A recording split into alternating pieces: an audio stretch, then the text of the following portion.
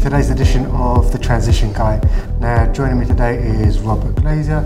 He's an author and keynote speaker. Thank you for coming. Thanks for having me. And you've got a new book. Got a new book. So, the book, what was your motivation around the book? The book just kind of happened out of a couple of different things. It started with this email called Friday Forward that I started years ago to my team, which people started to share and ended up going around the world and reaching 100,000 people.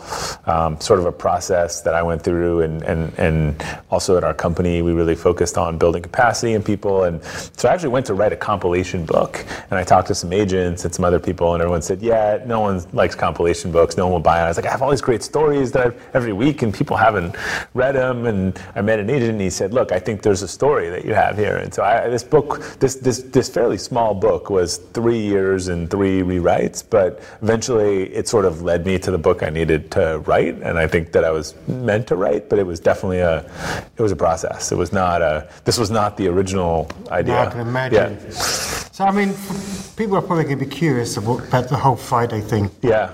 Friday Forward. What was that all about? It was about me improving my morning and reading something positive and learning from a lot of morning routines that was a good thing to do, but not liking the stuff that I was given. You know, the kind of chicken soup for the soul, or the sort of quote like "you can do it." Like that just didn't do it for me. So I had some stories and some quotes and some stuff I collected. So I decided to pull those together, and I'd send everyone off the company on Fridays like with a kind of interesting note that was, I joke around, and someone said that Friday Forward is a little like spicy chicken soup for the soul. So while it's inspirational and motivational, it also tries to be a little bit of a gut punch at times to like get people to want to do better and be better.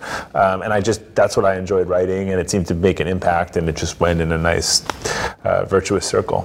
Any particular reason for Friday? I thought, yes and no. I actually, because it was meant to sort of kick off the weekend on a good note. Right. Like, I'm not sure people are ready for inspiration on Mondays. There's actually a guy who wrote a book from the same publisher I didn't know about called The Monday Moment or something like that. So it's funny. So your book. Yeah. What's it about? It's about the notion of capacity building, which I think is the fundamental and the 4 elements of capacity building, which I label as spiritual, intellectual, physical, and emotional.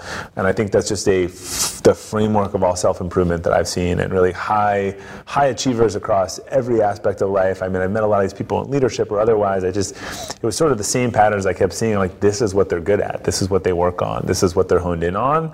And I think it's a really, like, we all want to get better, but I like frameworks, and to me it's an accessible framework on like where you're probably a little deficient and how you can kind of get better holistically. And I think we look around us and we look at other people and we think like, that person's got doing better than me or has some advantage or otherwise. And as I say in the book, like, I think that person has elevated themselves to the best version of themselves. You have all the same tools available to you. It's just more convenient and easier to believe that they have some advantage. And I suppose a lot of people aren't yet ready to take that step. For whatever reason, yeah. Some people are just not ready to drink the water.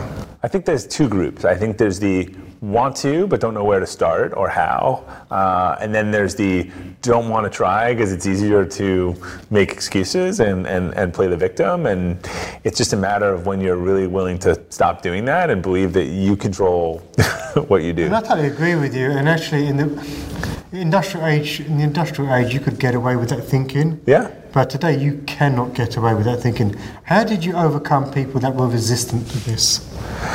I had to do it. You know, I've tried to lead by example. I mean, Friday Forward in itself is a whole exercise in all 4 of these things now, 200, episodes over 4 years.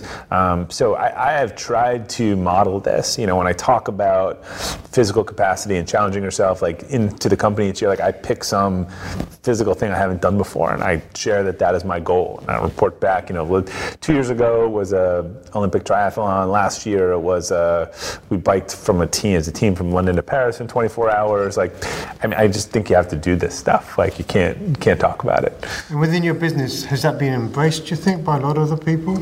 Yeah, I think I see other people wanting to, seeing the impact it has on me, them wanting to step up and do that. I'm trying to do it and encourage them to do it at the same time. I think you can't do one without the other.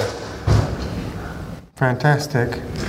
And what advice would you give people listening in today that really want to make the change but don't know how to get going? Because I know there's so many people that the first step is the most important step. Yeah, and I think, look, this is a long game. So, I have the framework, I have the steps in this book. It goes in a specific order. I think if you commit to do this, this is not. The principles in this book have existed in hundreds of ways for hundreds of years. I pulled it in a way that really, again, I think made it accessible to me and to those others that I work with and is kind of in my community. But it's not, you got to do the work. This is not a shortcut. It's not a hack.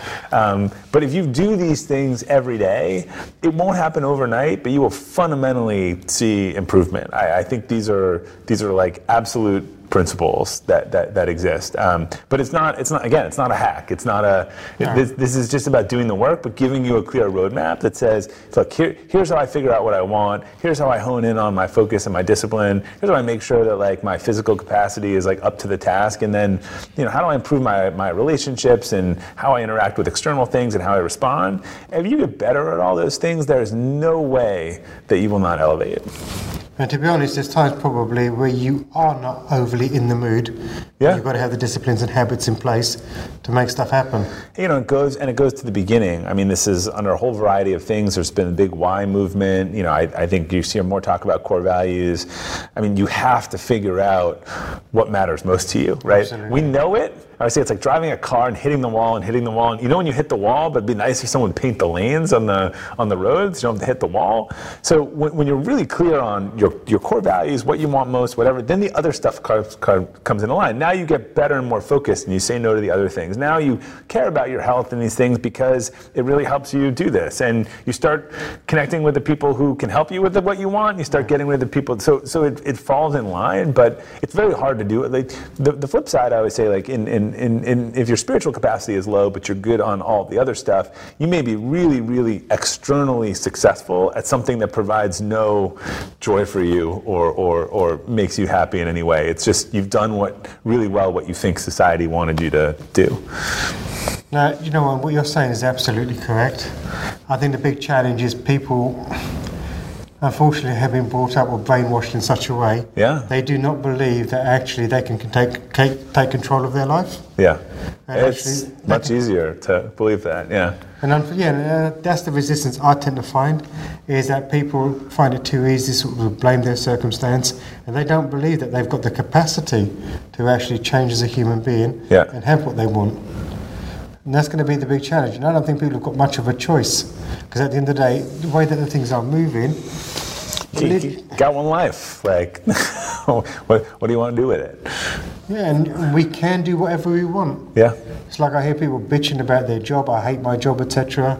But they've got the capacity to change that. Well, the phrase that I use with my kids, because I think it covers both elements of not being too sort of pie in the sky and also being realistic, is you can do anything you desire if you are willing to do what's required. And I actually got that partially from a story that John DeJulius, who's speaking, told years ago about his son, and a thing where he was like, look, you can win this tournament, but like, here's what you have to do, dude. Like, I believe in you, but 8 hours a day for a year before we come back. And he's like, my kid, did it. So there's real work to be done. So I think a lot of people, as you were saying, like, oh, well, I can't, I'm not saying there's not work to be done, but if you are clear about what you want and you're willing to do the work and you really want to do in that direction, like, stop making excuses.